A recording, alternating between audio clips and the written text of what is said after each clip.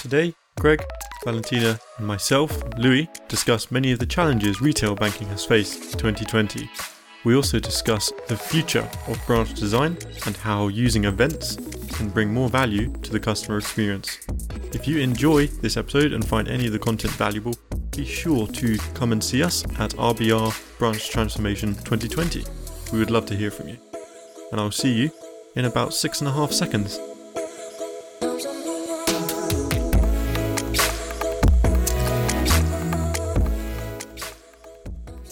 Hello guys, welcome back to another episode of CX Insider. Today I'm joined by Greg and Valentina. How are you doing, guys? I'm very well, thank you, Louis. Very well, thanks too. How are you doing? I'm really good, thanks. I've just been looking into an upcoming event that we're attending, RBR, and it looks really exciting. And today we're just going to have a conversation about some of the topics of this event. It's RBR Branch Transformation, which last year was actually an awesome event. This year it's going to be virtual though, so that'll be interesting. Yeah, absolutely. It's going to be very interesting to see how this year goes. I definitely don't doubt we're going to see any less quality in who attends for sure, but it will certainly be different, being of course that it's going to be 100% virtual. So yeah, I'm excited for it nonetheless. Absolutely. I just wanted to start off with a question, Greg, for you. Sure. This is a good opportunity to start a conversation about where do you think branch banking stands right now in 2020, middle of COVID? I mean, I'm assuming we're in the middle now. It certainly seems like it. Yeah.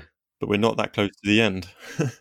Yeah, I guess it's probably the hardest topic to cover in some respects, but it's also the most front of mind in terms of all banks and financial institutions are really looking at, what role the branches can play and are playing at the moment. I think just from the conversations that I've been having and, just obviously, going up and down the high street and using branches myself, the banking experience really has become a truly sort of hybrid approach. And I guess we can cover that more later on, but we definitely see a huge combination of people using more so the online and digital elements of banking, but also, of course, still identifying a need for those physical branches. There are still some things that I do absolutely need the branch for, even though I'd consider myself to be primarily someone who does bank online. I still have found a couple of occasions through COVID where I do need to go to the branch, and actually that's been extremely useful and helpful to me. And I probably am not the only person that's had that experience.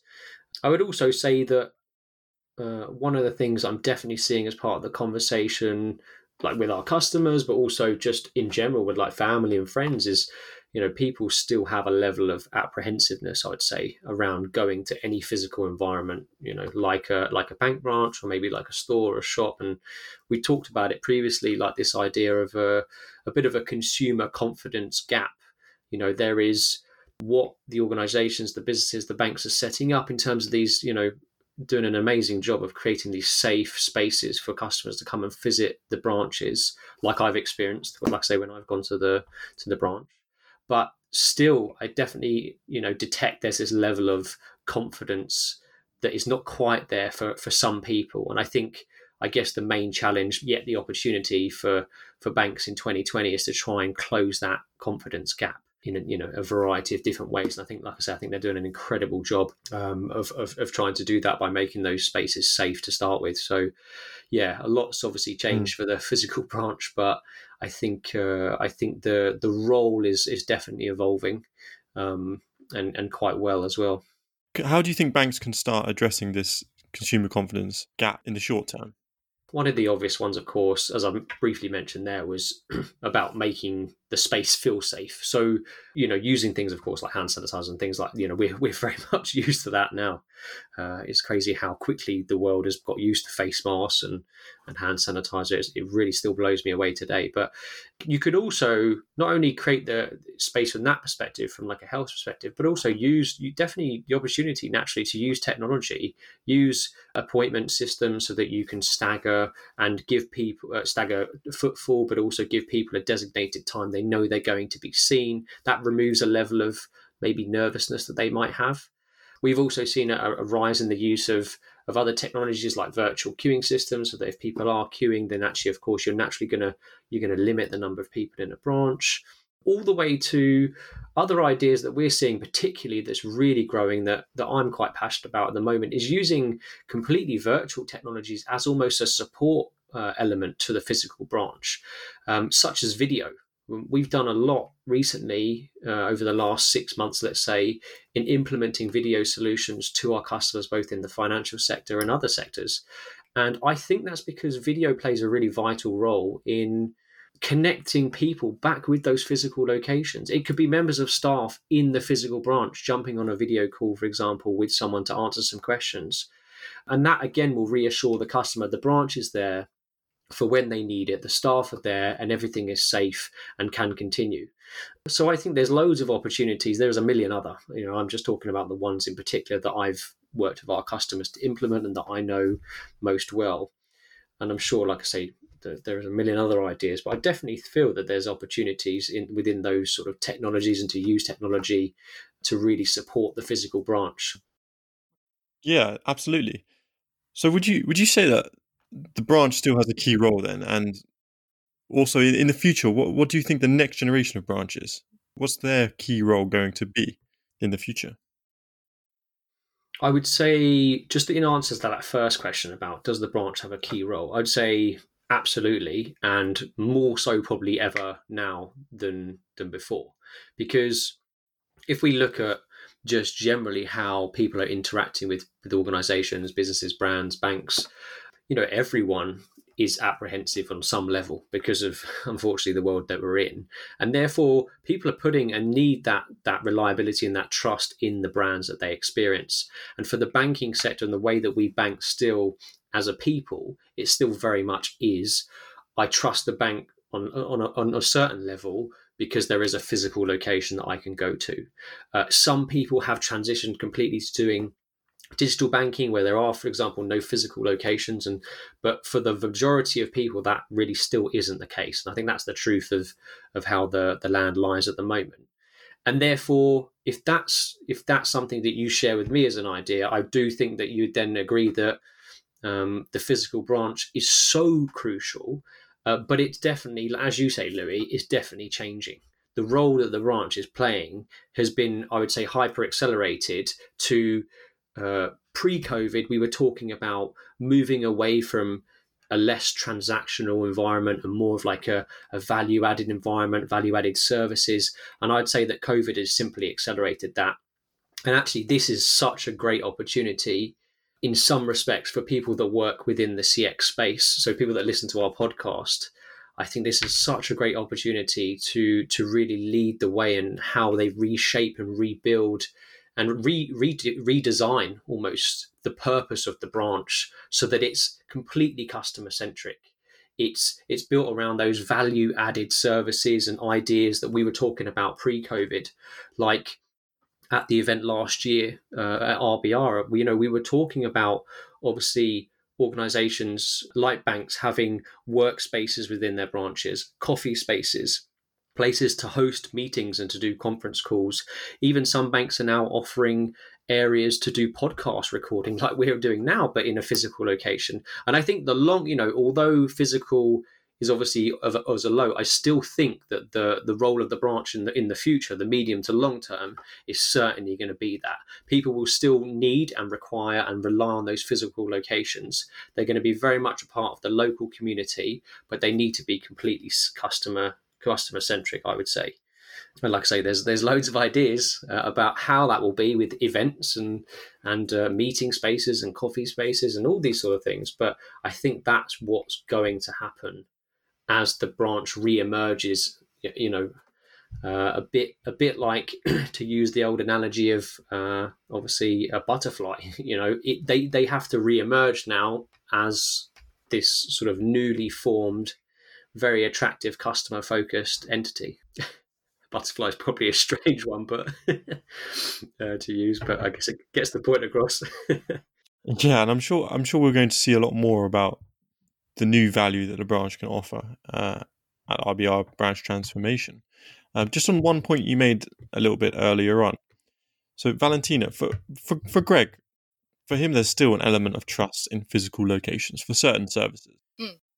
How do you think younger people currently handle banking? How do you bank? Oh, well, I bank online, right? And I cannot speak for all young people, but I think the absolute majority is seeking online banking and because it's just convenient.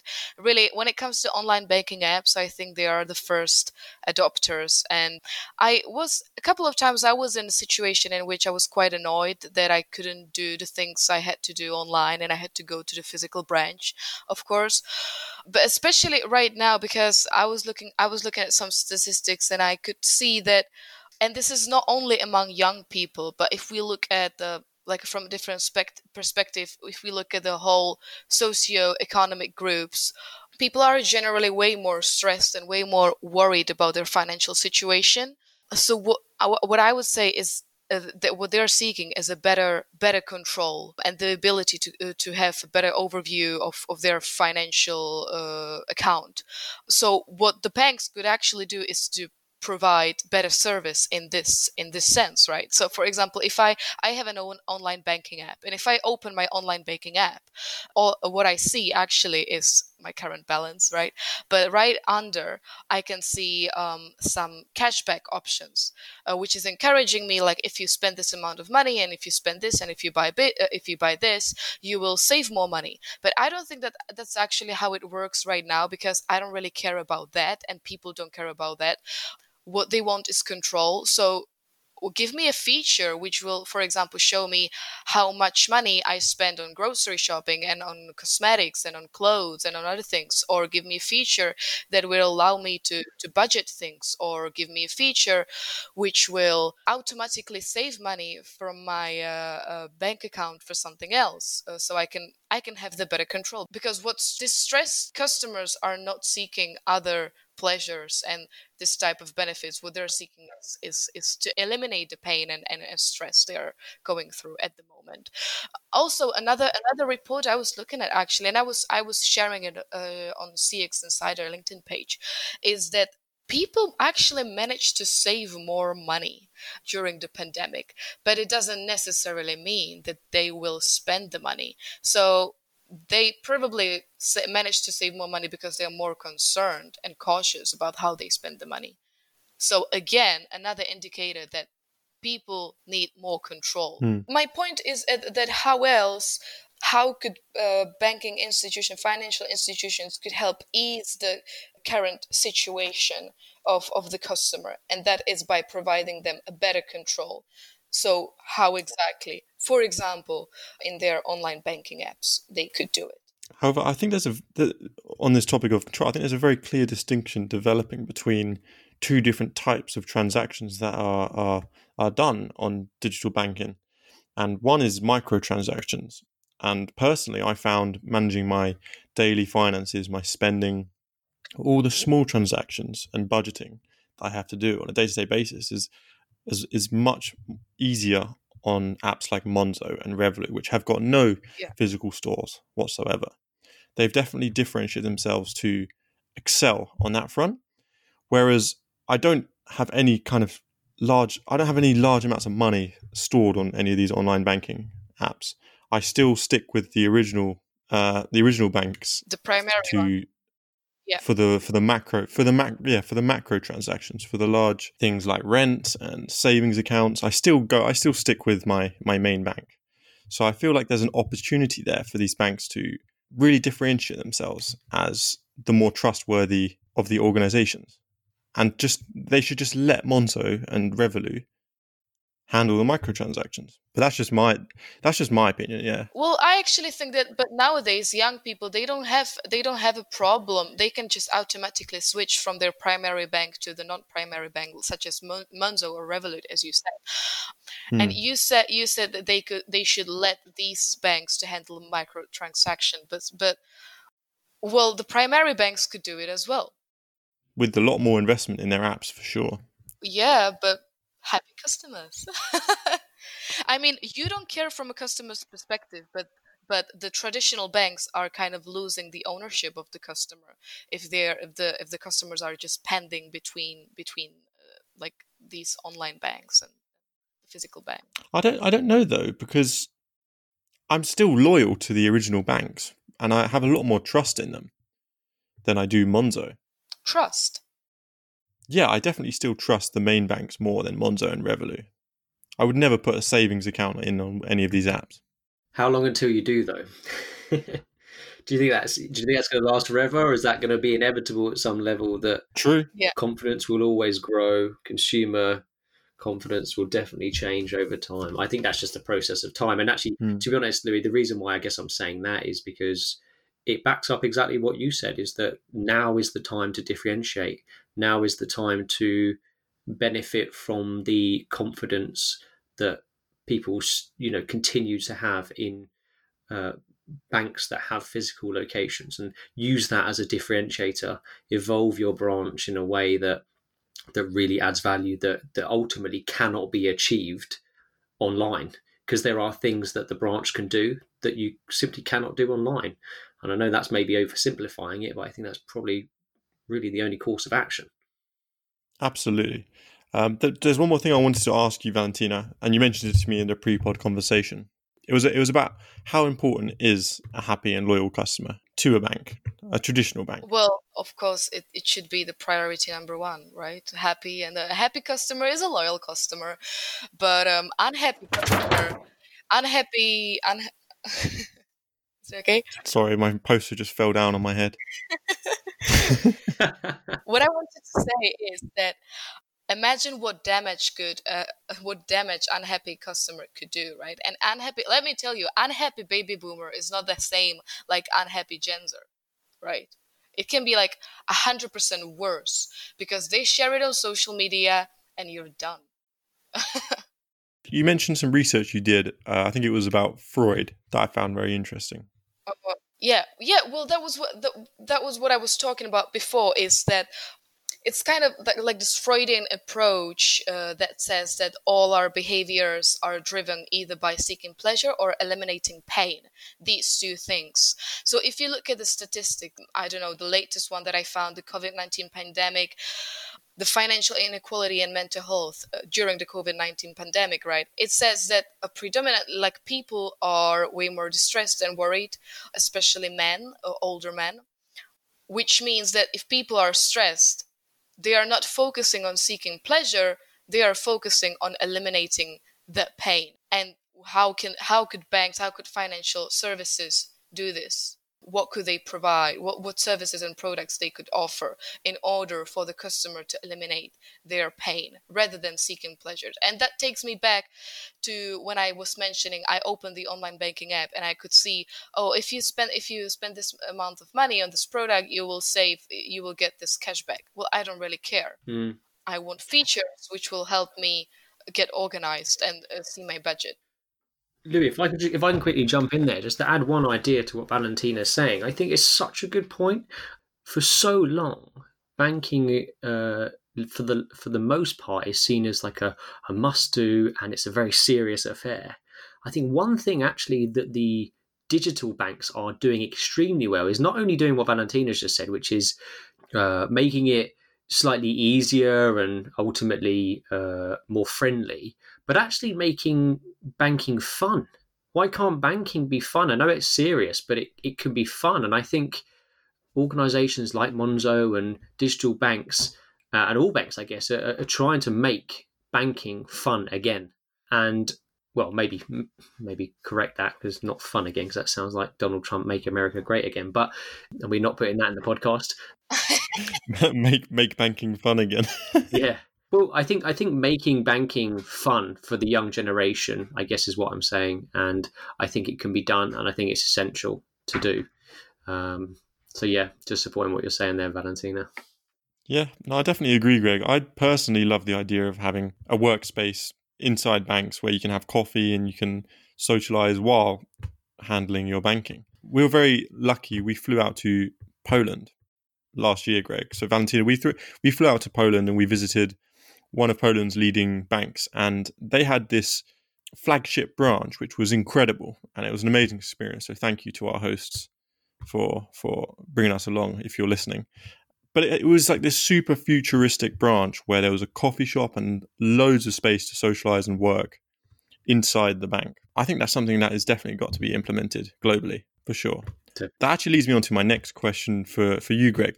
When it comes to designing this next generation of branches, what would be your recommendations? I think to start with, I think it's probably worth saying that, physical will return. I think that's probably, like I say, somewhat obvious, but also important to say. I'd say second to that, something I briefly mentioned a minute ago, is that the way that the branch, I guess, should be designed and should be thought about in the future probably should really lean towards doing all the things that you cannot achieve in a digital world. So bringing people together, connecting individuals, i.e. customers, with your incredible members of staff. That can be done digitally somewhat, but it can't be done on the same human level. And I think if that's at the heart of the branch, then the ideas can flow from there. And things like events within a branch, i.e. inviting 2, 3, 4, 5 people local to that branch. So you don't have to have a huge branch to have an event, but just a local subset of your customers coming to the branch to speak to an expert on one particular topic. It could be an advisor for businesses. It could be buying your first home event. I think events and the value add that an event can bring to your customers, whether you charge for it or not, for the most part, typically not charging for it, I think could be a really good differentiator and something that we're seeing, especially pre-COVID, obviously, really doing well. And I think that will continue. When physical returns more so, that will absolutely continue, because you can hold those events in obviously a safe way. And what kinds of events are you referring to? Like, what have you seen so far? Well, good examples of ones I briefly mentioned there about, like, for example, first-time buyers. So if you're, let's say typically young, you're looking to buy your first home, there's a lot of things you don't know, and you can do some research online. You can watch some videos. You can obviously read some websites and some blogs, etc. But if you, and let's say you were doing it with someone else, like your other half, and you were looking to buy your first home, how great would it be to be able to be invited to your local branch where you could sit and listen to one of their mortgage advisors who is an expert in first-time mortgages, for example, and they could sit down with you either on a one-to-one basis or more, like I say, with an event, maybe it's 2, 3, 4, 5 other people in the branch, and they could sit down and explain what a first-time buying process looks like. And not only do you get the benefit of, for example, the member of staff giving you and sharing their knowledge and insights and talking about the different maybe products that you could have and the different options and things like that, and all the different tips and advice that they could give you. But naturally, you get the advantage of sitting with other people maybe who are very similar to you, like other young, let's say couples, for example, who are buying their first home, and they say, hey, where are you at? Are you just started? They say, no, actually, we've got our mortgage in principle, and actually we're putting an offer in. They say, oh, we're really, and then they can have conversation from that. So that's maybe one example, but of course you can run away with millions of other examples about different ideas for obviously events in the branch. No, absolutely. That would be huge for me. I still am very unclear about the house buying process, so I would definitely value from that service for sure. And I can't think of a better way to develop long-term brand trust and loyalty than helping your customers out with that sort of problem. Yeah, absolutely. And that comes back to what we were, I guess, talking about earlier, is that to create loyalty and trust within a brand, it's about helping your customers through the most significant chapters of their lives. And whether that's saving or trying to buy your first home, or it's saving to buy a car, these are significant milestones in people's lives. And if your bank is there and offers that added value to help you achieve that, then you will always look favourably upon that organisation. Absolutely, these significant life moments are huge, mm-hmm. huge opportunities for banks to develop a more personal relationship with their customers. But ultimately, it requires a more customer-centric branch strategy. And the next thing I wanted to ask was what can facilitate this customer-centric branch strategy? What is the pillar that would allow this to be a reality? It comes back to something I think I mentioned at the very start of the podcast, slightly evolved. I mentioned about having a hybrid approach with your customer interaction management, where you're talking about physical and digital. But I'd say it's to maybe taking that up a level and really making sure that you have a truly holistic omni-channel approach. I know omni-channel is a word that is certainly overused, and unfortunately it's a good word, so it definitely gets overused. But I would say it's really thinking about the whole dynamic of your customers and how they interact with your brand, because there will be different components on different channels. There will be some things that they need your branches for. There will be things that they don't need your branches for. And if you can make sure that the experience they have across all channels, whether it's physical or whether it's digital, etc., as long as that's consistent and it's integrated in the sense of I can start the process of opening an account online, but actually if I'm in the branch, I can actually have that finalized. Or if we go back to the mortgage application example, if I start that online and then maybe speak to someone on the phone, they can easily carry that on. And that to me is really what true omnichannel is about. It's about having a seamless transition between one and the other. And I think if that can be at the heart of, and that really just comes down to customer interaction management. How are you managing the communications and the interactions between your customers, between the different channels? And physical is one of those. And as I said at the start, is extremely important and will continue to be so. And that will evolve into what it will be. But it's making sure that the physical no longer is distant from the digital. I think in the past we've seen that become quite common, where you'll open up a banking application online, for example, or a mortgage application, and when you walk in the branch, they've got no idea of it. That really can't happen, I would say, in the future. And I think if the omni-channel approach is really thought about from the center out in terms of that customer experience, whatever the direction of a bank to take their, because every bank's different, whatever decision they make to take a certain direction, I think it will evolve correctly. That's personally how I see it. I don't think there's one answer for the exact framework for every branch. I think every bank and branch is different. So you need to have a sort of a central model and then just evolve as and when from there. Does that make sense? Yeah, absolutely. It makes perfect sense. Omnichannel is definitely an overused word, but it's a very difficult thing to implement properly. And one of our colleagues, Simon, loves talking about true omnichannel, which is, there's omnichannel, which is used quite a lot, but then there is true omnichannel, where it's seamlessly integrated. Yeah. And we will talk about this in our next episode. We're actually getting Simon on to speak about his favorite topic, multiple channels, omnichannel, next. So maybe we should save that conversation for Simon to cover. But so far I've had a lot of fun talking about this with you guys, but time is running out, so brilliant. Thank you very much for joining me, and I look forward to spending more time talking about this at RBR. Yeah, looking forward to RBR. I really am this year. It's going to be great. It's definitely going to be an interesting one. Thanks again, Valentina and Greg. Thanks, Lou. Thanks, Valentina. Bye.